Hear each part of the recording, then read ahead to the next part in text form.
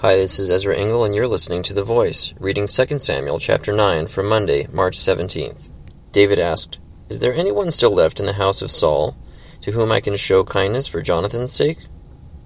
Now there was a servant of Saul's household named Ziba. They called him to appear before David, and the king said to him, "Are you Ziba?" "Your servant," he replied. The king asked, "Is there no one still left in the house of Saul, to whom I can show God's kindness?" Ziba answered the king, "There is still a son of Jonathan. He is crippled in both feet." "Where is he?" the king asked. Ziba answered, "He is at the house of Machir, son of Ammiel, in Lo-debar."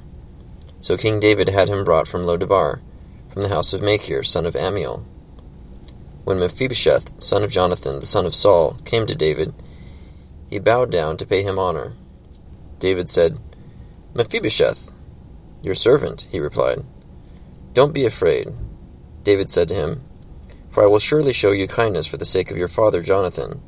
I will restore to you all the land that belonged to your grandfather Saul, and you will always eat at my table."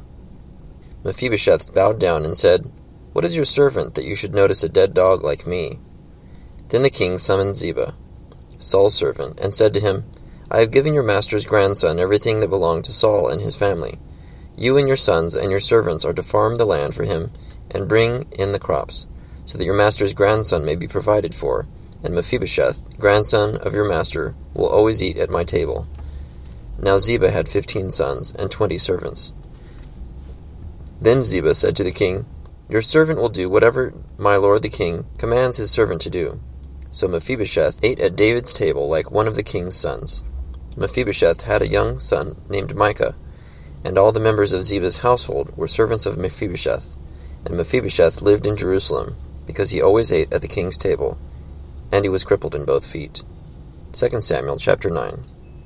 So David makes good his promise to Jonathan, and honors him, even though he's dead, and the only survivor of Saul's household is Mephibosheth, who is crippled in both feet. Thanks for listening to The Voice.